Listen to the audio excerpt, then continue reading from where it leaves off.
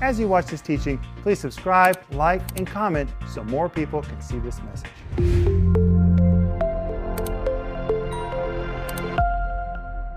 Welcome to Home Group. My name is Rick Renner, and we've been waiting for you. And the we is me and Denise and Paul and Joel. Guys, welcome to Home Group. Thank you, Rick. And Home Group, welcome. Are you enjoying talking about the Holy Spirit? I'm enjoying this so much, Rick. Hey, welcome, Paul. Thank you. I'm so glad to be here. It's wonderful that we get to talk about the Holy Spirit and the amazing work that He does in our lives. The Holy Spirit is truly a gift from the Father to each of us. He leads us. He guides us. He does so much for us, and we can work with Him. And if we choose to work with Him, we will be so much happier. We will be so much more full of joy. I think we'll even be more successful in life if we just listen to the guiding of the Holy Spirit. You know, Paul, you called the Holy Spirit the gift of the Father, and that's what Peter says in Acts 2:28. That's the gift of the Holy Spirit. Well, a gift has to be unwrapped. You know, one time I was given a marvelous gift by somebody in the Moscow church, and I forgot about it. I just got busy, and I just forgot somebody gave me a gift. And we put it somewhere where I just forgot that I had received it, and it just sat there beautifully wrapped with a bow, never unwrapped. And one day I thought, you know, where is that gift? And I took the bow off and dug into that and took off all the paper. It was amazing what was in that box. That's what happens to a lot of Christians. They've been given the gift of the Holy Spirit, but they have never unwrapped the truth to find out what's in Him. And that's what we're doing in these programs. But Joel, welcome to the Home Group. Thank you. I'm looking forward to tonight's home group because I've been told we're going to share some stories. But hey, tonight we're going to talk about the Holy Spirit. So let's go back. Are you ready? Yes. All right, we've already seen that there are 10 vital ministries of the Holy Spirit to us. Actually, there's more, but we're talking about 10. Number 1, we saw in John 14:16, the Holy Spirit comforts us. Number 2, we saw in John 14:17, the Holy Spirit indwells us. Hallelujah. We saw in John 14:26, the Holy Spirit teaches us all things. We saw in John 14:26, the Holy Spirit reminds us of Scripture, which means if you claim that you don't know the Bible because you have a bad memory, you just lost your excuse, because the Holy Spirit's job is to remind you of Scripture. We saw in John 15:26, the Holy Spirit testifies to us about Jesus and through us to others about Jesus. We saw in the last program, in John 16:9 and John 16:10, the Holy Spirit convicts of sin and convinces of righteousness. But it goes on. Number 8, the Holy Spirit guides us into all truth. That's John 16, verse 13. Number 9, the Holy Spirit reveals things to us. That's John 16, verse 13. And number 10, the Holy Spirit helps us to worship. But tonight, we're going to look at number 8, the Holy Spirit guides us. Jesus said this in John 16, verse 13. He declared, howbeit, when He, the Spirit of truth, is come, He will guide you. Guide you. I want to talk about that word, guide. It is the Greek word hodegas. It is a form of the word hodos. The word hodos is the word for a road, but when hodos becomes odegas, it's no longer a road, but it is a road guide, a tour guide, or one who leads you on an excursion. Now, people come to Russia all the time, and they want to see the armory inside the Kremlin. You say, what is the armory? The armory is a treasure chamber. It is filled with the treasures of the czars. And if you want to have a really good guided tour of the armory, you need Rick Renner. I have been there so many times that I know what is in the armory. I know what's interesting. I know what's not interesting. I know where the toilets are. That's very important because there's only one place you can go to the bathroom. But if you go with me to the armory, I could lead you visually on a tour right now. All right, we walk in the door, get your tickets, you turn right, you check your clothes, you walk down the long hallway past all the souvenir cabinets through a vault door. The entire building is a vault. You walk up this way, the stairs, you turn, you come up the stairs, and to your left is the next vault, which leads into the crown jewels of the czars of Russia. You don't go there first. First, you turn right and you go up another set of chairs, then another set of stairs, and you come into a room that is filled with amazing gowns, coronation gowns worn by all kinds of Tsarinas in Russia's past, including the coronation gown of Catherine the Great. And on the other side of the hallway are gowns which were worn by the priests of the Orthodox Church, remarkable gowns. The coronation gowns are spun of silver. Literally, they are spun of silver. The entire garments are made of silver. If you look at the gowns worn by the priests of the Orthodox Church from those days, they're spun with gold thread. There's one piece that has 250,000 freshwater pearls that are embedded with diamonds. It is unbelievable to see it. Then you hang right and you walk past the thrones of Ivan the Terrible and Michael Romanov and the dual throne of Peter the Great and his brother Ivan. And then you hang another right and you walk into the room where you see all the jewelry worn by the horses of the czars. It's pretty amazing to see the jewelry worn by horses, including sapphires. Ay, ay, ay. And then you come back out of that room and you walk past the crowns of the Romanovs and the other czars, and then you walk into the room where all the carriages are, and you see carriages, the wheels are studded with diamonds. That's just one floor. Then you go to the next floor where you see the ambassadorial gifts brought from people who came to see the czar, and it always reminds me of the scripture which says, your gift will make room for you. No one came to see the czar empty-handed. They all brought gifts. Well, how do I know all of that? I've been there a few times. Over the years, let's just say I quit counting at about number 200. I have been to that Armory Museum so many times. I've been there. I know what's there. I know what the toilets are. I know the best way to go. I know when your back is going to begin to hurt because the walls are all made of granite and marble. I know what you need to see, what you need to avoid, what you're going to like, what you're not going to find interesting. And so because I'm a guide, you can trust me. And why have you been there 200 times? Because I've taken people to see all the treasures of Russia. It's amazing. And by the way, that's just a small group of treasures. You go to St. Petersburg, there's even more. But let me give you another example of a guide. Let's talk about Ephesus, the ancient site of Ephesus. Well, if you go to Ephesus without a guide, you're lost. You don't even know what you're looking at. You have no idea what you're looking at. You don't know whether to turn right, to go straight, to turn left, to go backward. You don't know anything unless you have a guide. Well, the first time I went to Ephesus, God graced me with a man who trained 5,000 guides. Isn't that amazing? But today, I've been there so many times that I've written a whole book on Ephesus called A Light in Darkness. You should order it. It is amazing. But if I was your guide, I could give you a really amazing tour of Ephesus because I've been there. You've not been there. But whether it's the Kremlin, or whether it's St. Petersburg, or whether it's the Kremlin Armory, a guide is of no value to you. First, unless you employ their services. Number two, you have to trust your guide. You have to trust your guide and not argue with your guide. Your guide really knows what he's talking about. Now, why did I tell all those stories? Because Jesus said the Holy Spirit will lead us on an excursion. He will be a tour guide, which means the Holy Spirit's already been in your future. He knows the mind of God. Now, if you want to figure it out by yourself, go for it. But why would you do that when there's someone who's already been there? He knows every attack of the enemy that's been planned for you. The Holy Spirit knows every shortcut you need to take. The Holy Spirit knows when you need to sit down and take a break. The Holy Spirit knows what's going to be interesting. He knows what's going to be boring. The Holy Spirit can get you there in the fastest and the safest way. And when you're finished with life, you will say, wow, what an adventure. It's like the Kremlin. Everybody enters at the same spot. And they all leave at the same spot. that people leave feeling different things. They don't have the same experience. They don't have the same experience.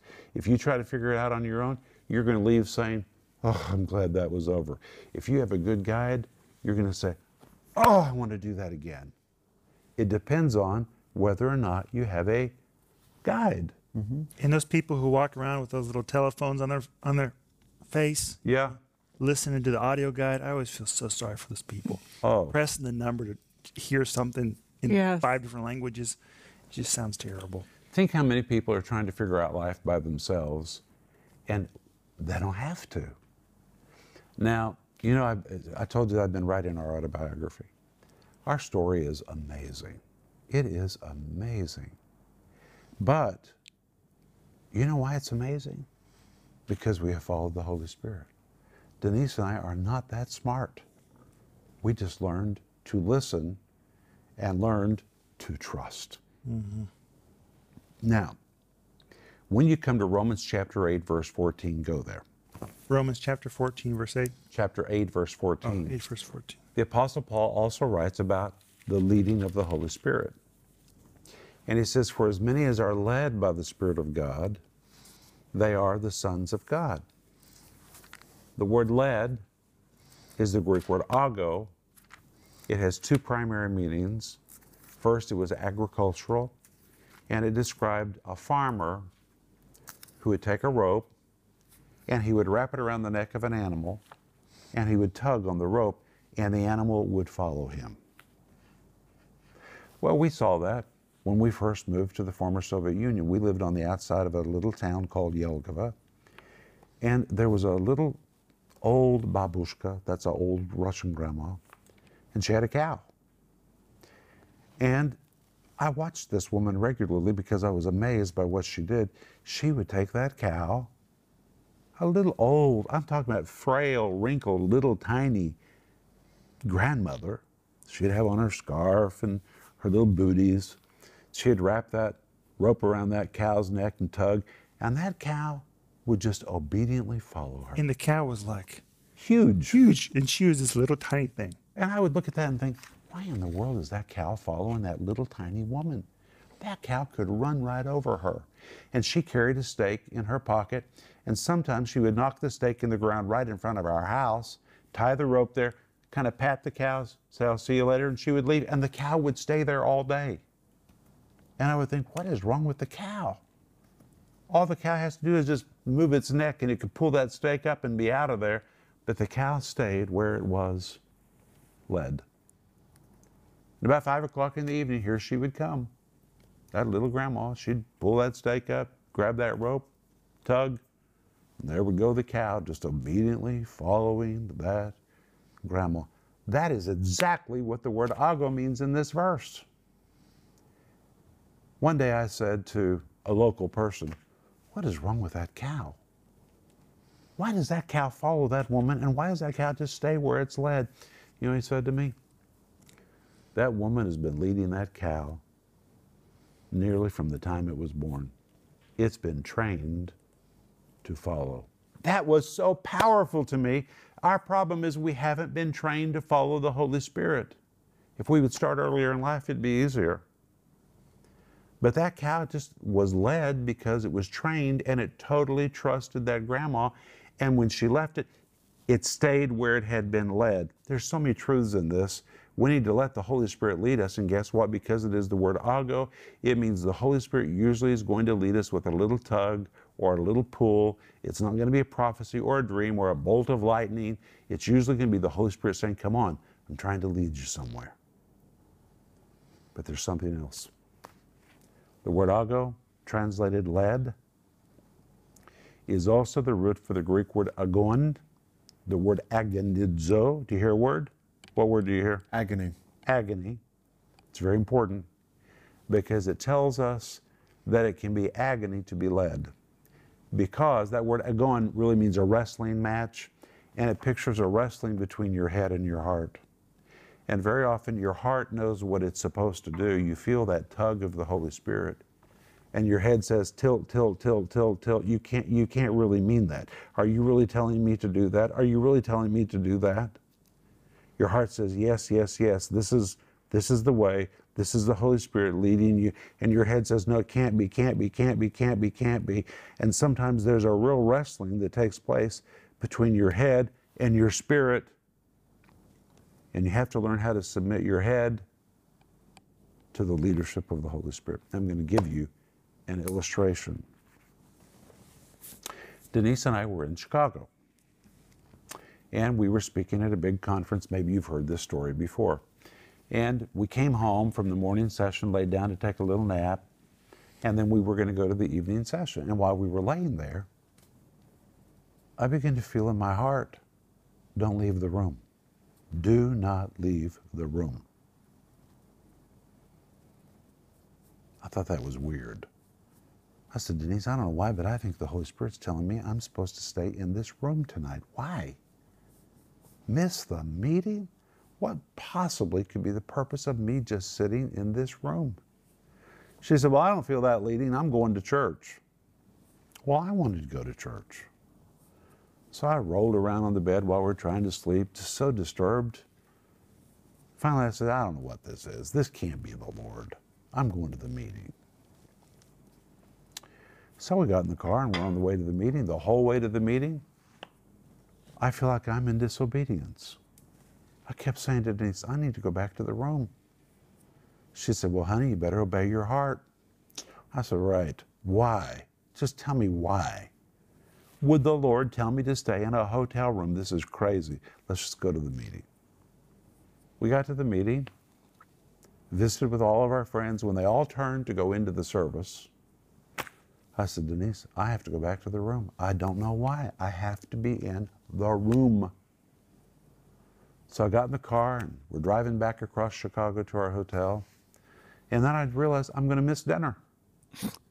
Because after the service, they're going to have dinner. I'm going to miss dinner. So I said to the driver, would you please pull into that fast food place? I want to get me a hamburger. And then I remembered we didn't have any toothpaste. So I walked across the parking lot to a convenience store, got some toothpaste, took my time. I thought, I don't know why I'm going to the room anyway. I might as well do what I need to do. Got back in the car, finally got back to the hotel. And I remember the woman at the registration desk said, why are you back so early? Is the meeting over? Why are you back to the room? I thought, what am I going to tell her? I feel led to be in the room tonight. I didn't know what to tell her. So I visited with her for a few moments. Finally, I pushed the button on the elevator, went up to the 3rd floor, walked down the hallway, put my key card in the door, opened the door, walked into the room. And when I got in the room, it looked like a tornado had come through that room. Suitcases open, clothes thrown all over the place. I thought, what in the world happened here? And then I began to notice that Denise's jewelry box was opened. Jewelry was missing. I looked over to the table where my computer had been. My computer was gone. My briefcase was gone. In the briefcase was my passport and all my documents. And suddenly it dawned on me, we have been robbed. We have been robbed. And it took a moment to really hit me, because when you've been robbed, it's such a sense of shock and violation. I stood there thinking, what? And I looked around at all that, and I heard the Holy Spirit say, now you know why I told you to stay in the room. He knew. How did he know? Because he's a guide. He's already been in the front. He knows everything that's been planned. And if you listen to him, not only does he lead you what to do, sometimes he protects you from things. And I remember standing there thinking to myself, you know what? If I had stayed in the room, the thief would have never come in our room. And if I had stayed in the room and nothing had happened, when Denise came home that night, I probably would have said, that was a crazy thing that I felt led to stay in the room. Nothing happened here. And it made me wonder how many times we have obeyed and nothing happened. Maybe we think we missed it, but in fact, we were able to circumvent something because we listened. The Holy Spirit knew that. And he was trying to lead me, but my head wrestled with my heart. Any comments? Well, of course, I'm sure all of us have a story. Many years ago, when I had disobeyed already the Lord and going to the wrong school for 1 year. So he was trying to get me back into the right school. And I obeyed. I went to the right school, but then I didn't have any money to go to that school. And I felt like that the Holy Spirit wanted me to go up to the Dean of Music and to tell him that I did not want my music scholarship. It wasn't much, but that's what I felt like the Holy Spirit was telling me. That I don't want to receive. I don't want to receive my money. I sat under a tree outside of the music building for at least 2 hours, arguing with the Holy Spirit that this makes no sense. I don't have any money. And I went to the dean, and he already knew that my story, that God had told me to go there. I mean, they already know that maybe this girl's a little bit off. She thinks that God tells her to do things. And he said, Denise, do you want me to be a father to you? And I said, yes. And he said, go to the financial aid office right now. Well, I'd already been to the financial aid office, and when you go there, it's just so many people in line. Did you tell him you didn't want the scholarship? Yeah. And that's when he looked at me like a father and said, do you want me to be a father to you? And he said, go to the financial aid office right now. I went to the financial aid office. There was not anybody in there. I got right in. Anyway, miracle happened. My whole school year was paid for.